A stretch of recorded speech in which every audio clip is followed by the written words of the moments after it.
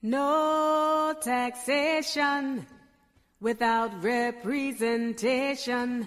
200 years of exploitation in the capital of this nation.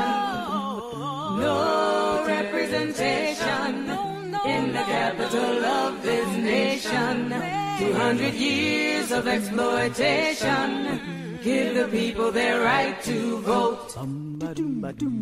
Someone asked me, was it true? The voting rights of the district were long overdue. That was Sweet Honey in the Rock with Give the People the Right to Vote. Hello and welcome to Shadow Politics, an hour-long grassroots talk show which will attempt to shine a light on the issues that you care about. I'm your host, United States Senator Michael D. Brown, coming to you live from the District of Columbia. I'm joined by my co-host, Marilia Duffels, and together we hope our show will start a dialogue with America about the issues that are important to you and affect the lives of all of us. Tonight, we're very gratified to have a very special guest, and that is Ambassador Michael McFaul. Ambassador McFaul is a leading expert on Russia, American foreign policy, and democratic development around the world. He's the former U.S. ambassador to Russia and is currently a professor of political science at Stanford University. He's the director of the Freeman Spogli Institute, I hope I pronounced that right, for international studies, and is the Peter and Helen Bink Senior Fellow at the Hoover Institute. He's written several books, the latest of which is From Cold War to Hot Peace, an American ambassador in Putin's Russia. We will undoubtedly want to talk to him about that and also what's going on in the world. Ambassador McFaul, welcome to the show. Thanks for having me. I'm sorry, I should also introduce my co-host, Marilia Duffels, who hasn't been with us in a while. Marilia, thanks for being with us tonight. And and Ambassador, let's start with the big question that I have. Given your experience as a diplomat, is there any chance, is there any thing in that you can see that would lead you to believe that somehow there can be a diplomatic end to what's going on in Ukraine right now? Is there any diplomatic solution out there to this crisis? Well, that's a very hard question, and I want to say honestly, I don't know the answer to that question. What I can say about what we know about history and what we know about President Zelensky of Ukraine and President Putin of Russia can give us some clues. And I know both of those gentlemen. I've known Putin since 1991. President Zelensky I hosted here at Stanford a year and a half ago, and I talked to his team pretty frequently. So what I guess where I would start is by saying, if you look at wars generally, they tend to end, not always, but they tend to end in two tragic ways. Either one side wins and then tells the other side what are the terms, or there's a stalemate on the battlefield, and neither side in the war can advance their interests through war, and then they eventually do some kind of a settlement. Right now, neither of those two conditions are present. So obviously, Russia hasn't won this war. Putin hasn't met his objectives that he set at the beginning of the war. Likewise, Ukraine has not achieved its maximalist objectives that they've stated, President Zelensky, which is to liberate his territory that has been occupied by Russia, both in the last several months, but he also talks about liberating Crimea, which was occupied back in 2014. And neither is there a stalemate, right? It's still a fluid battlefield. Right now, the momentum is on the side of the Ukrainians. And as a result, I don't see the permissive conditions yet for a negotiation, especially because Putin just a few weeks ago upped the ante. He just a few weeks ago, on paper, not in reality, annexed 4 regions of Ukraine, by the way, about the size of Portugal. So we're talking about a large chunk of land that he signed a decree ratified then by his parliament in the Kremlin, saying this is now our territory. And that, I think, makes it even harder for a negotiated solution, because had he not done that, I could have imagined some kind of agree to disagree about where the borders of the state are, but let's stop fighting. Now that he has taken that escalatory step of annexation, I think it's even going to be harder to find a negotiated solution. Eventually, I think there will be one, but I don't see it anytime soon. Before I let my brilliant co-host ask you a question, given that you brought up the annexation, what about the fact that it looks like Kherson, which is part of the if I hope I'm pronouncing that correctly, is part of the annexed area just above Crimea? It looks like the Ukrainians may liberate that area. Does that even complicate it more? Yes. So I think your assessment is correct. Most certainly, after they launched a very successful counteroffensive about a month ago up in the north around Kharkiv, the second largest city in Ukraine. Now all of their efforts are on retaking the region and the capital city of Kherson. I'm not hard to predict these things, but most certainly momentum is on the side of the Ukrainians. You see the Russians evacuating civilians from the capital city to the other side of the river. And if they do take it, then you have this dilemma. If you're Vladimir Putin, you just signed a piece of paper saying you've annexed this region, Kherson, and now you don't control it. And I don't know what happens with that. How does he negotiate a settlement, given that he said he was going to annex Kherson? Yeah, very much. Marilia? Hello, Ambassador. It's an honor to talk to you. I've seen you loads and loads of times on TV with your thanks for watching. Oh, absolutely. You've added so much to the conversation, dating back to, I guess, when Robert Mueller was the focus. So thank you for being here. I am really interested in sort of the background with your expert knowledge and how you could enlighten us and the listeners on your take on the Russian culture and how Russian history, which is huge, has shaped the sort of social cultural landscape and how that has contributed to this awful autocracy that's Putin, and how this may lead to perhaps the people turning against Putin. Yeah, that is a big question. You're right. And cultural arguments always are very difficult to assign causation to in political science, because they're such big things that change slowly. They're hard to say, well, it caused this, but it didn't cause this, right? But with that caveat, as a preambular statement, I do think it's important to understand, Russia, for most of its history, has been a dictatorship, right? You go back several hundred years, the communist days, and that creates some material that Putin can use to make the arguments that he does about why he needs dictatorship at home and imperialism abroad. So that's the first thing to say, and he most certainly is using those arguments to try to mobilize domestic support for this war. His basic argument is Ukrainians are not a separate people from Russians. They're just, Ukrainians are just Russians with accents. Our country, our nation, he wouldn't say our country, he would say our nation was divided artificially by Western powers, and even he blames the Bolsheviks. And now I am reuniting it. And when he makes those arguments, he does invoke Russian culture and history. He says, Ukrainians are culturally and historically just like us. I'm just now righting the wrongs from the past. That's the kind of argument he makes. But there's some problems with that argument.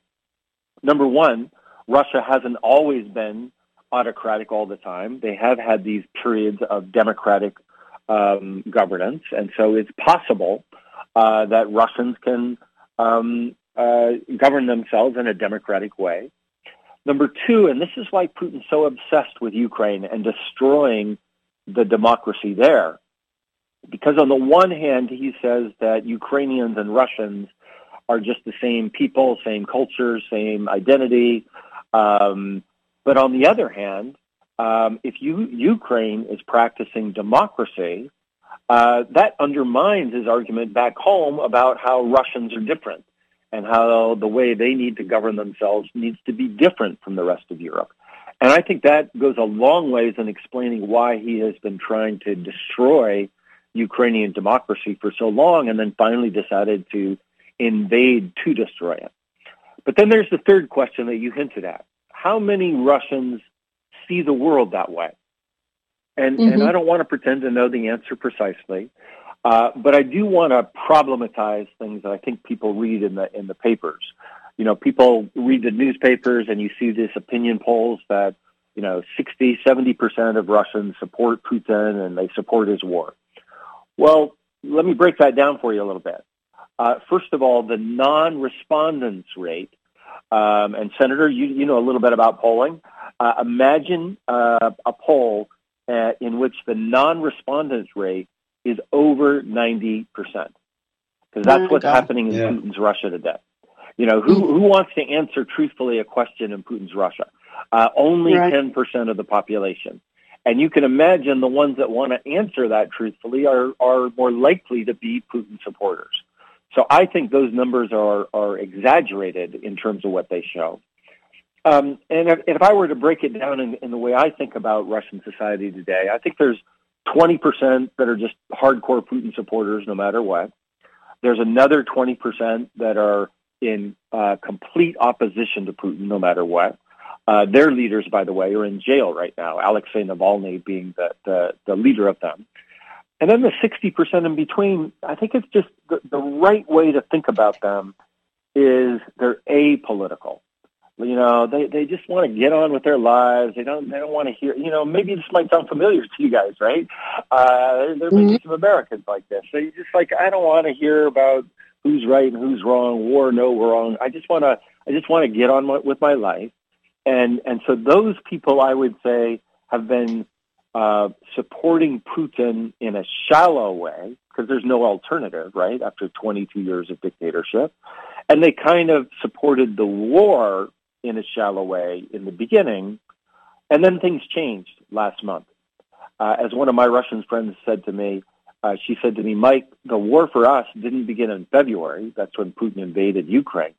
The war for us began in September, when he called for the conscripting of 300,000 Russian men. And that middle group that has been kind of apolitical in the middle, suddenly they're sitting around the kitchen table thinking, what are we going to do with our son Volodya? Are we going to send him to the war? Or are we going to drive him to the Russian-Kazakhstan border and let him leave and avoid the draft? And to the best of our knowledge today, as many Russians have fled the country as have joined the draft since he announced it. That says a little something about how soft those numbers of support for Putin might be. Yes. Yeah, no, you're right, Ambassador. I remember that poll. It's the same poll we used to in 2016 to declare that Hillary Clinton was going to be our next president. Right.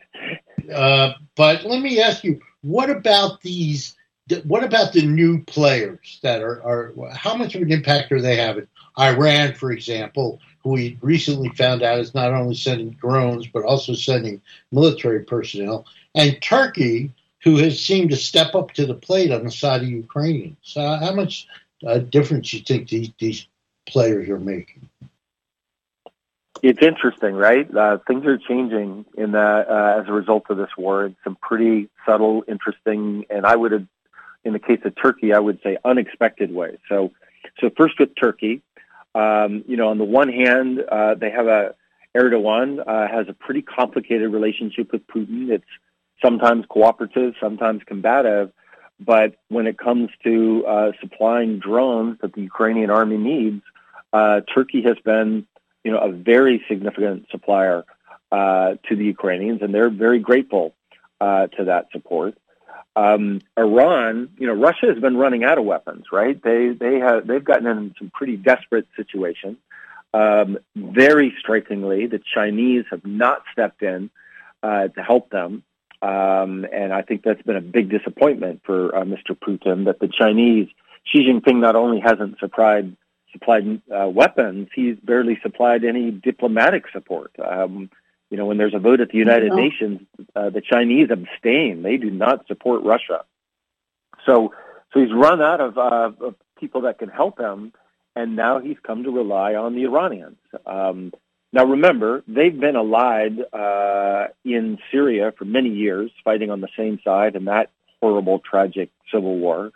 So it's not like this came out of nowhere, but the fact that they have supplied these very inexpensive drones that are hard for the Ukrainians to shoot down. They're shooting down quite a few of them, by the way, but they're just being overwhelmed with their number. It's creating a big military challenge for Ukraine. And remember, Mr. Putin is using these Iranian drones not to attack military targets, but to attack civilians and civilian infrastructure, basically to terrorize Ukrainian civilians. And you don't need precision weapons to do that. You can use these inexpensive drones to do that. And the last thing I would say, as a result of that, Israel has been on the sidelines of this war so far. Disappointing in my view that they have. President Zelensky is, he's a Jewish president. There's a large Jewish population in Ukraine that is being terrorized again by Mr. Putin. But the introduction of these Iranian drones is, they're just the beginning of the reports just over the weekend, but it looks like Israel is now sharing intelligence with the Ukrainian military about the best ways to defend against these drones. And that's another new sign. That's a new development. They were not involved, just a few days ago. Yeah, I know that Zelensky has expressed the fact that he was very disappointed in Israel. Marilia? So, Ambassador, given what you just said, with the lack of China support, with Turkey support, and so on and so on, it seems like there's a fragile sort of landscape for Putin. So, are we close to a tipping point for the oligarchs to turn against him, or some kind of military coup? Well, how does that play out, if at all? Very difficult question. Again, it's a really hard question to answer. I'll give you my best guess, but I'm reminded of what a very famous historian at Harvard said, Adam Ulam, when he was asked, why didn't he predict the coup against Khrushchev back in 1964 during the Cold War? And Professor Ulam said, if Khrushchev didn't know there was a coup being plotted against him, how was I supposed to know?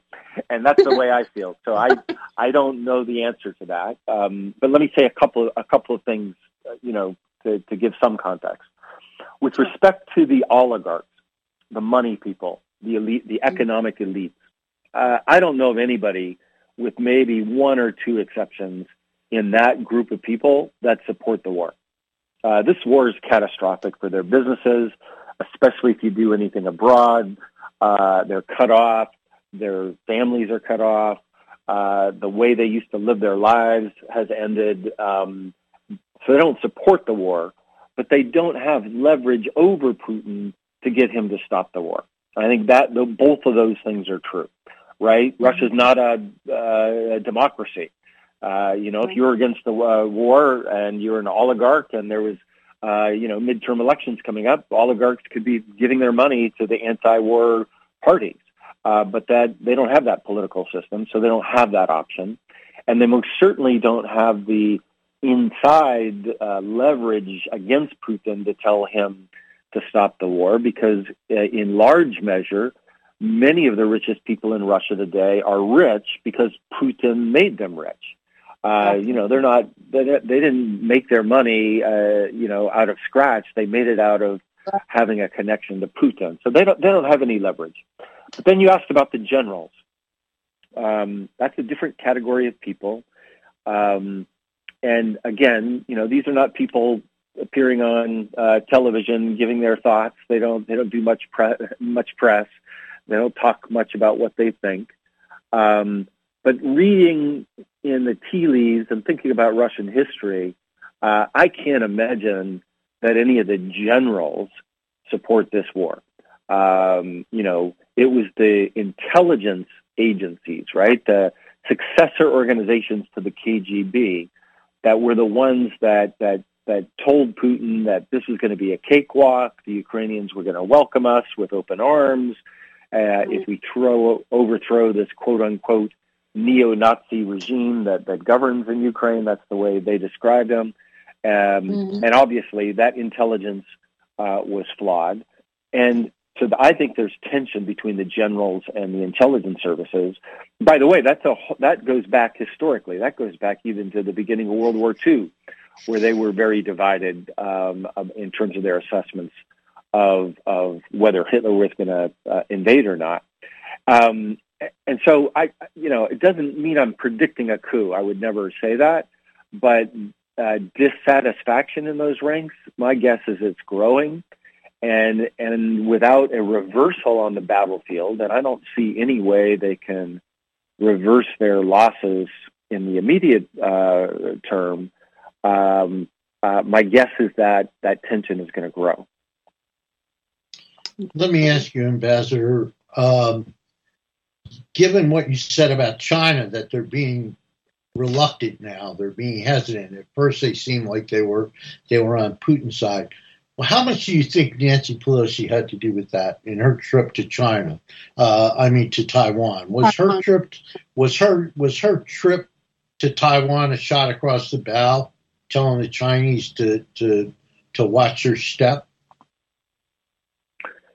That's an interesting question. I haven't thought about that.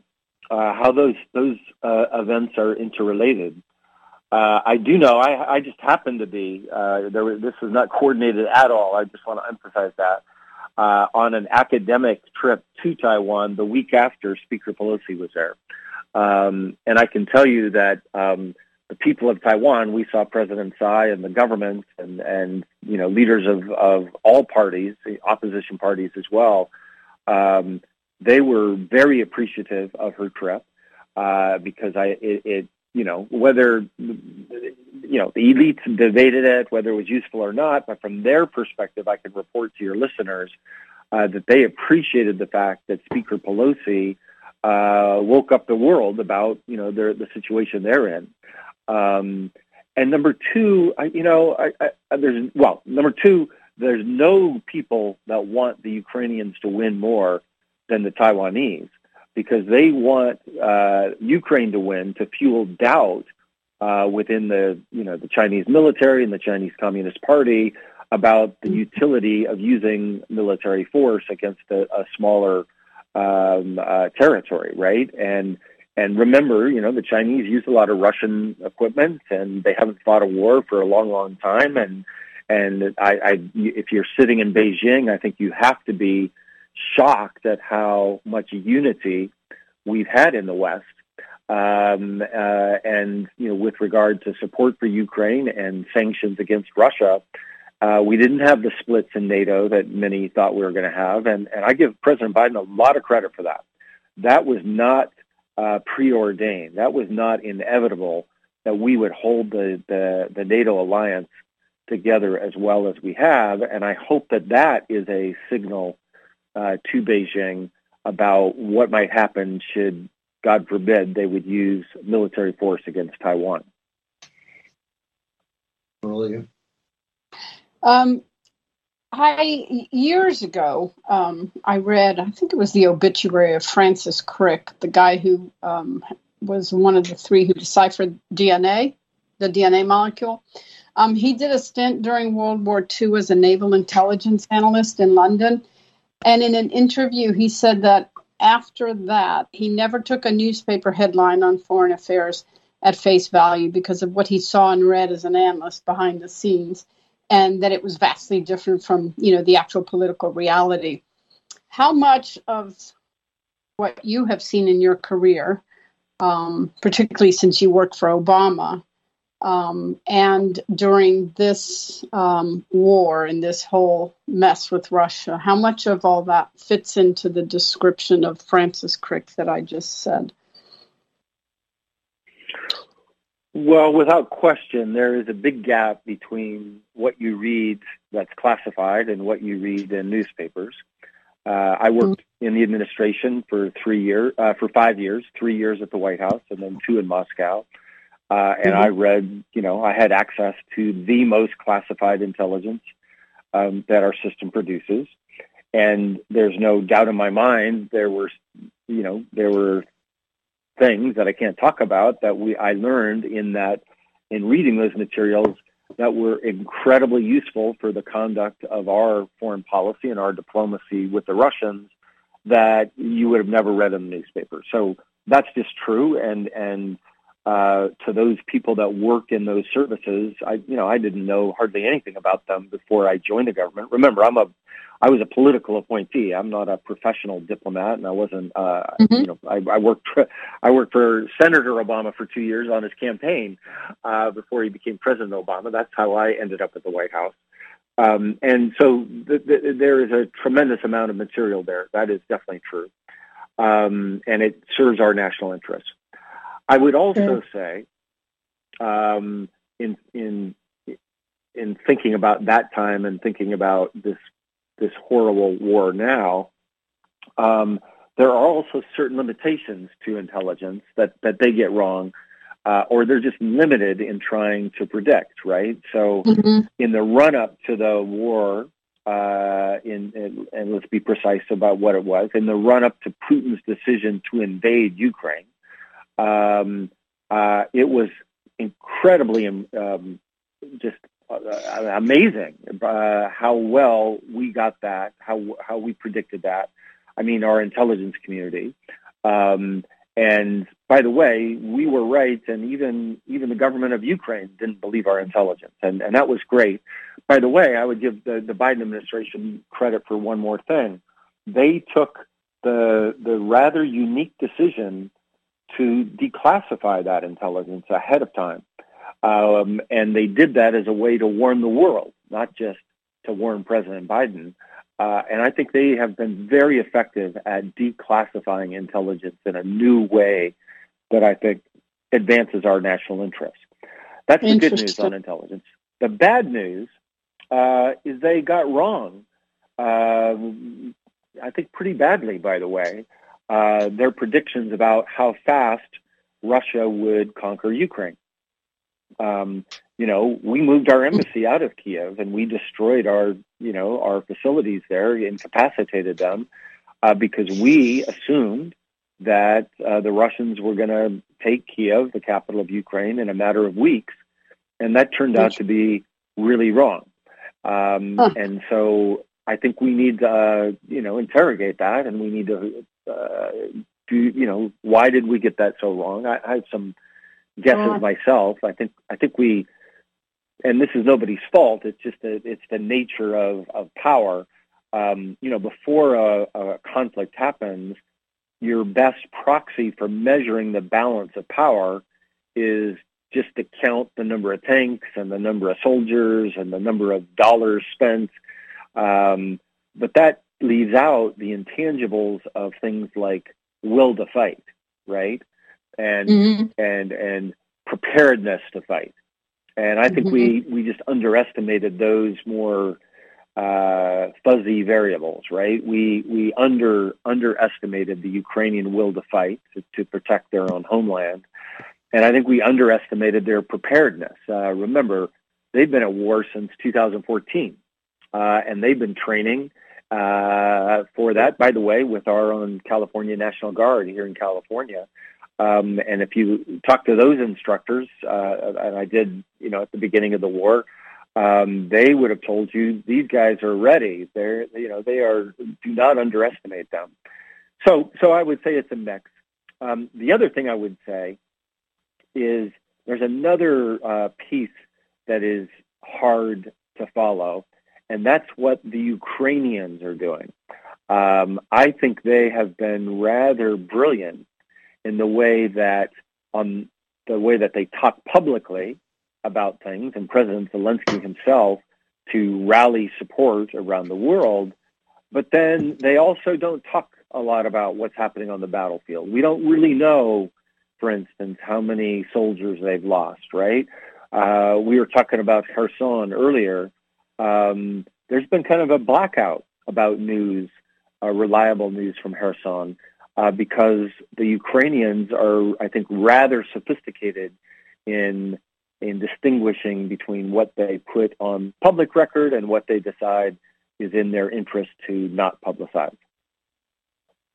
I don't want to digress here, Ambassador, but given what you just said about what you cannot say because it's classified, how serious is what our former president has done leaving classified materials around at Mar-a-Lago? Is that as serious as we seem to be making it, or is it a tempest in a teapot? It's very serious. When I saw the photo of those things marked top secret SCI, those are, I used to see those every day.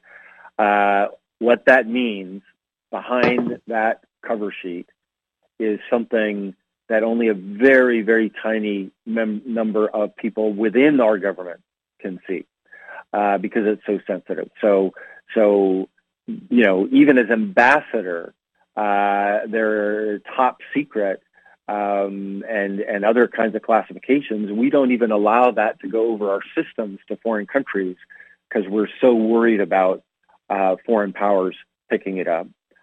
Number two, when I was ambassador, and this happened at the White House when I worked at the National Security Council too, but every night you had to close down and lock up any classified material. And if you let out just one of those pieces of paper that are marked, like I see on the floor of Mar-a-Lago, out even in a secure environment inside the embassy, you would be reprimanded for it, because our security detail would go through every night and look for those things. And the idea of just taking a bag of those home, most people go to jail for that. I don't know the laws. I'm not an expert on it. But as an outsider to government service, when I came into government, in 2009, a very long briefing about how to handle classified information. It's extremely dangerous to be sloppy with it, not only because the information is sensitive, but the sourcing of that information is also sensitive. Those documents have, dozens of little tiny footnotes in them that help the reader, the president, the Secretary of State, National Security Advisor, know how our intelligence community obtained that information. We don't want our enemies knowing how we obtained that information, right? That comes from all kinds of extremely sensitive sources, from human spies, what we pick up on phones, what we pick up by talking to other governments, and therefore, when I saw it, I was shocked. Yeah, I was too. I had a brother that was an F-111 pilot who wouldn't even talk to us about his plane because he wasn't supposed to. It was at the time, it was top secret, and he took an oath not to talk to anybody, and he didn't talk to anybody. So, yeah, I know how seriously they take it. But back on subject, what about the new revelation that Putin is talking about a dirty bomb that the Ukrainians might use? Is that just an excuse for him to use tactical nuclear weapons?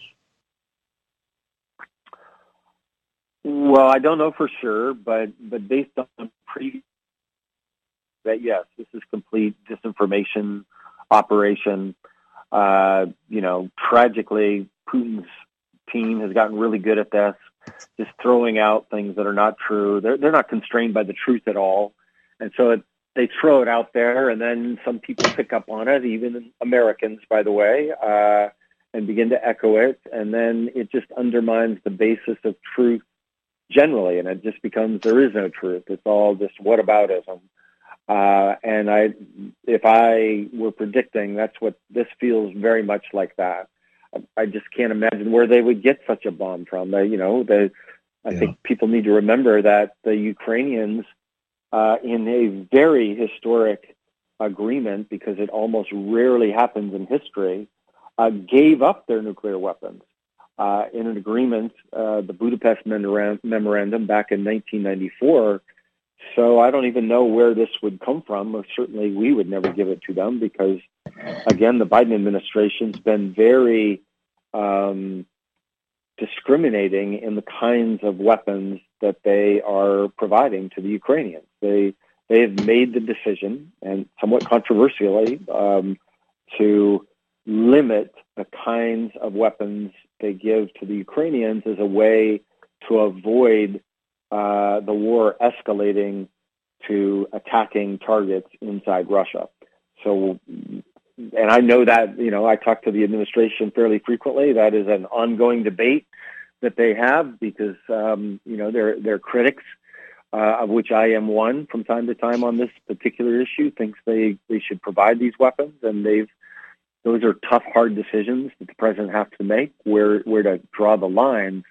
So this would make no sense in terms of that the Americans would provide that. I do think he is trying to deflect attention from his comments about the use, as you said, Senator, about the very threatening things he said about the possible use of nuclear weapons by Russia. Well, yeah, and you would think that after Chernobyl, right, this is the last thing that would be on the Ukrainians' to-do list. You would think that they would be horrified at even the idea of it. But that's a great point, actually. If he does use tactical nuclear weapons, does NATO have to do something? Does NATO have to take a further step? Do they have to step in militarily? Well, first, yeah, right. So before answering that, first I just want to say, I hope he does not use tactical nuclear weapons, and I hope that every responsible leader in the world is doing all they can to lower that probability. So, I think it's probably still a very low probability that he will. But even if it's 1%, it's incumbent on President Biden and Xi Jinping and everybody to get it down to 0.9, 0.8, 0.7, 0.6, because the consequences will be catastrophic and they'll be unpredictable, right? I mean, you were just talking about Chernobyl. We don't know what will happen in terms of fallout, and lots of things can happen that will just be horrible in my view. And so I hope we're doing everything we can to avoid that. But to answer your question, yes, I do think, I would say a couple of things about what happens in the world, God forbid, if Putin does use a tactical nuclear weapon in Ukraine. First, there's sometimes an assumption in conversations I have that this will play out just like the way it did in 1945 when we used nuclear weapons for the first and only time against Japan. And I just don't think there's any parallel to that. Japan had already been fighting for years and years and years. They had lost, countless numbers of soldiers. We were on the march. We were already, attacking them. It was a matter of time before the war came all the way. Everybody knew how this war was going to end. The society was exhausted, and that's why they capitulated. That's not true in Ukraine. Ukraine thinks that they are fighting a just war to defend their own territory against an unjust dictator. And if Putin would use a nuclear weapon, God forbid, my prediction is that the Ukrainians would enhance their military efforts, not capitulate. And I just hope Mr. Putin understands that too. Second, there's no world leader that will support Putin. I don't even think the Iranians will support that, or the North Koreans. So he'll be completely isolated. 3, back to our earlier conversation about the military and the Russian society, I will be surprised if any senior military leader openly supports that. I think there'll be a lot of dissension inside Russia about the use of nuclear weapons. And then 4th, with respect to us, I would say 2 things. 1, remember, by threatening the use of nuclear weapons, Putin is deterring the United States, first and foremost, and the NATO alliance more generally, from providing the more sophisticated weapons. So there's this weapon system called the ATACMS. It's a long-range, 200-mile range. There's the HIMAR, which is a shorter one that we provided, but we decided not to provide the longer one because we don't want to give them this weapon that can attack targets inside Russia. I think if Putin uses a nuclear weapon, we'll give them the ATACMS, and we'll give them the MiG-29s, the fighter aircraft, and other more sophisticated weapons that so far we've been reluctant to do because we haven't wanted to escalate. And we've done that purposely in reaction to Putin's deterrence. Well, if he's already used a weapon, we're no longer deterred. But then, Senator, finally, you can see I'm kind of dodging your question because it's a really hard one. What will be the kinetic response? I mean, on the economic side, I think there'll be, and there should be, massive new waves of sanctions. My own view is that this would be a moment when it would be the right move to declare Russia a state sponsor of terrorism, and that kicks in all kinds of automatic sanctions that would be quite devastating to their economy. But the hard question is about kinetic response. And I know that the administration is wrestling with those questions. I don't know how they have resolved them. And I think their range of options are from, I don't think there'll be a nuclear response. I think they've taken that off the table. And by the way, I think that's right. 2 wrongs never make a right, so we should not respond that way. But I think the hard question is, do you, A, have a kinetic response, that is a military response? And if yes, do you strike the base that launched that nuclear weapon inside Russia, or do you strike Russian military targets inside Ukraine? And those are hard calls. Those are very hard calls that I know the White House is struggling, and gaming out what they should do. Well, if this is in fact saber rattling on his part, does it make sense for the White House to issue a statement that we would in fact supply those weapon systems if he goes that far? Or should we rattle back, or should we just stand by and see what happens? So we had this debate, the Biden administration had this debate about sanctions before the war.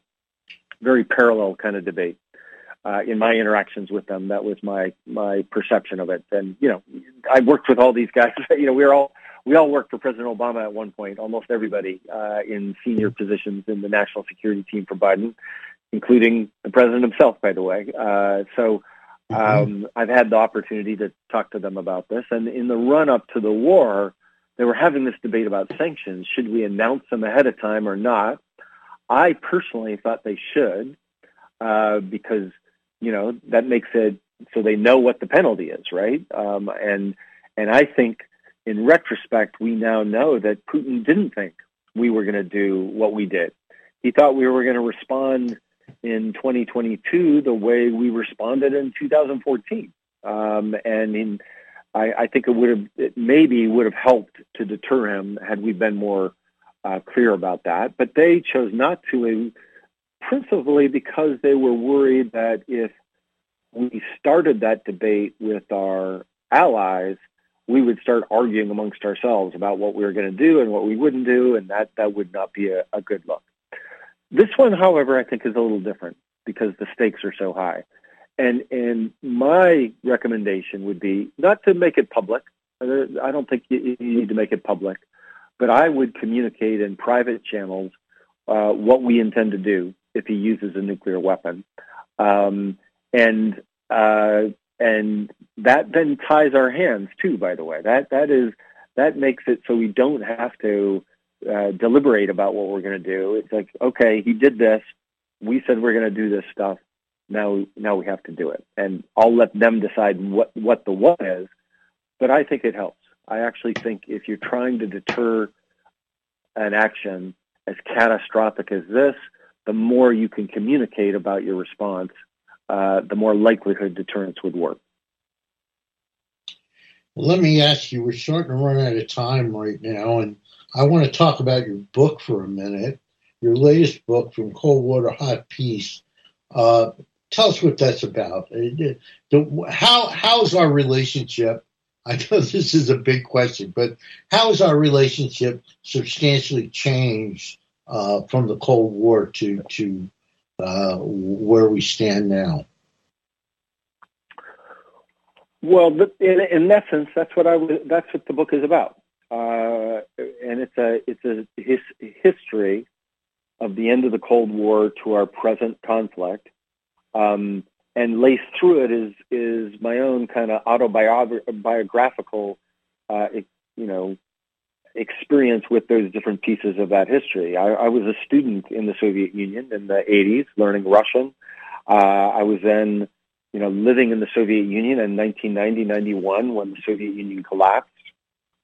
I went back to Russia in 92 to work for an American organization. It's called the National Democratic Institute for International Affairs, to help consolidate democracy there. And by the way, we were welcomed to Russia as their guests. We weren't doing it against their will. President Yeltsin wanted us to be there. And then, I spent 5 years in the Obama administration trying to cooperate with the Russians on issues of mutual interest, and I part of why I wrote that book was to remind Americans and other readers that it hasn't always been conflictual, that there were these moments of cooperation, and even in the Obama administration, it was pretty late in the day, but in the first years of Obama, when President Medvedev was the leader of Russia, we signed the New START Treaty. You may remember, Senator, because you guys ratified it, where we reduced by 30% the number of nuclear weapons in the world. That was good for the United States, good for the American people, good for Russia, good for the Russian people. We put sanctions on Iran together back in 2010. We supplied our troops in Afghanistan through Russia, through something called the Northern Distribution Network. And in 2010, 60% of Russians had a positive view of the United States, and almost a similar number of Americans had a positive view of Russia. And I just thought I wanted to tell that story so that we don't have a fatalistic notion that we are just doomed to conflict with Russia forever. And that's what the book tries to chronicle. And how do we get it? We can go to our local bookstore and buy a copy of this, or we get it online, or how can people get it?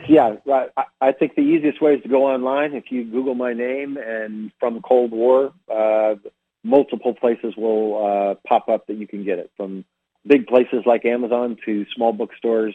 I'm from Montana, and I always encourage people to go to, it's called the Country Bookshelf in Bozeman, Montana, my hometown, to support local booksellers. They've been very good to me over the years at events, and that's it.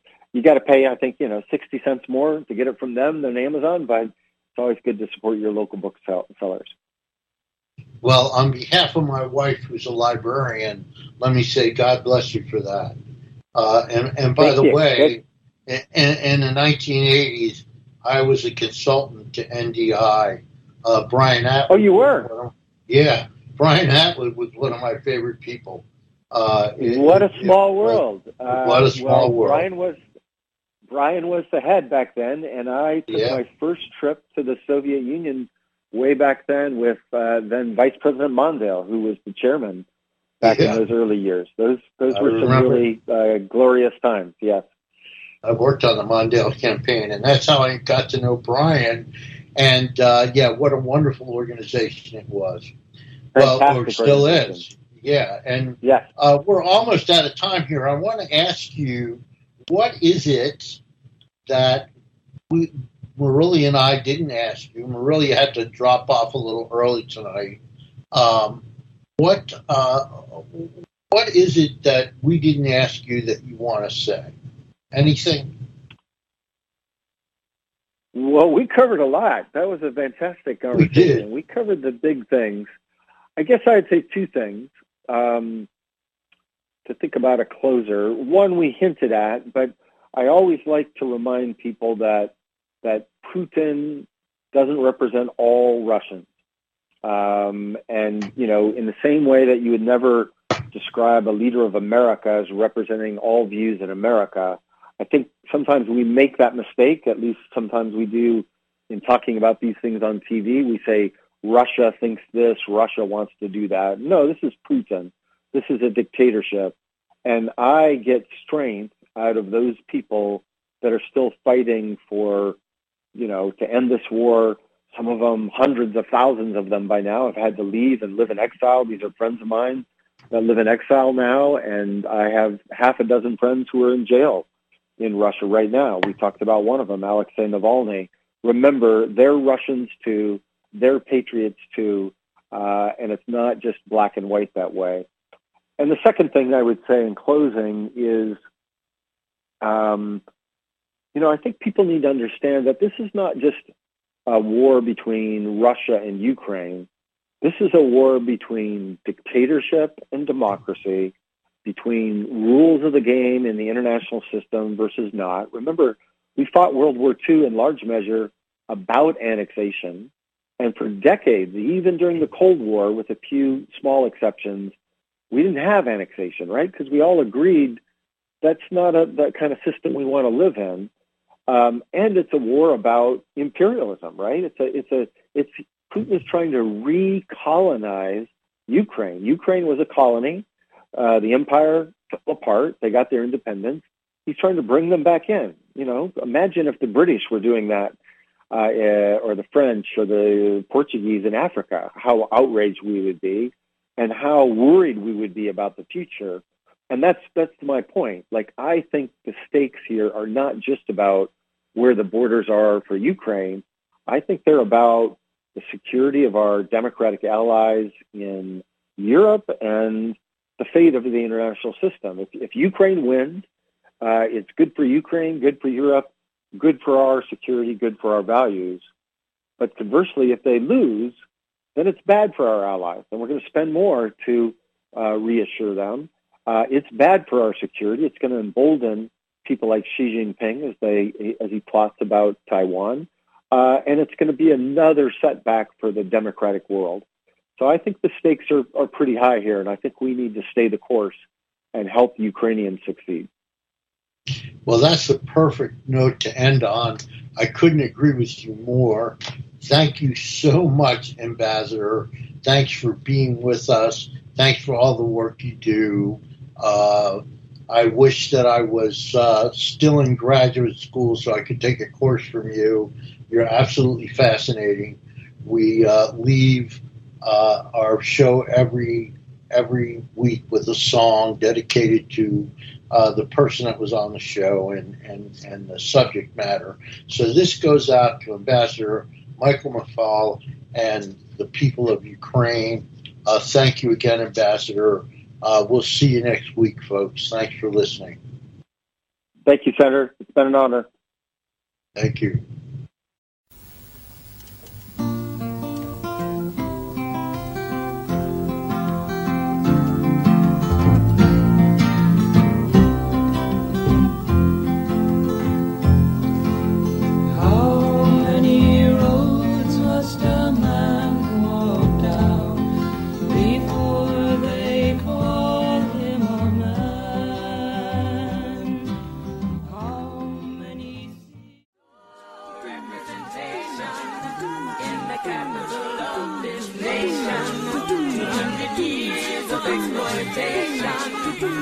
the people their right to vote. Give the people their right to vote. Give the people their right to vote. Give the people their right to vote.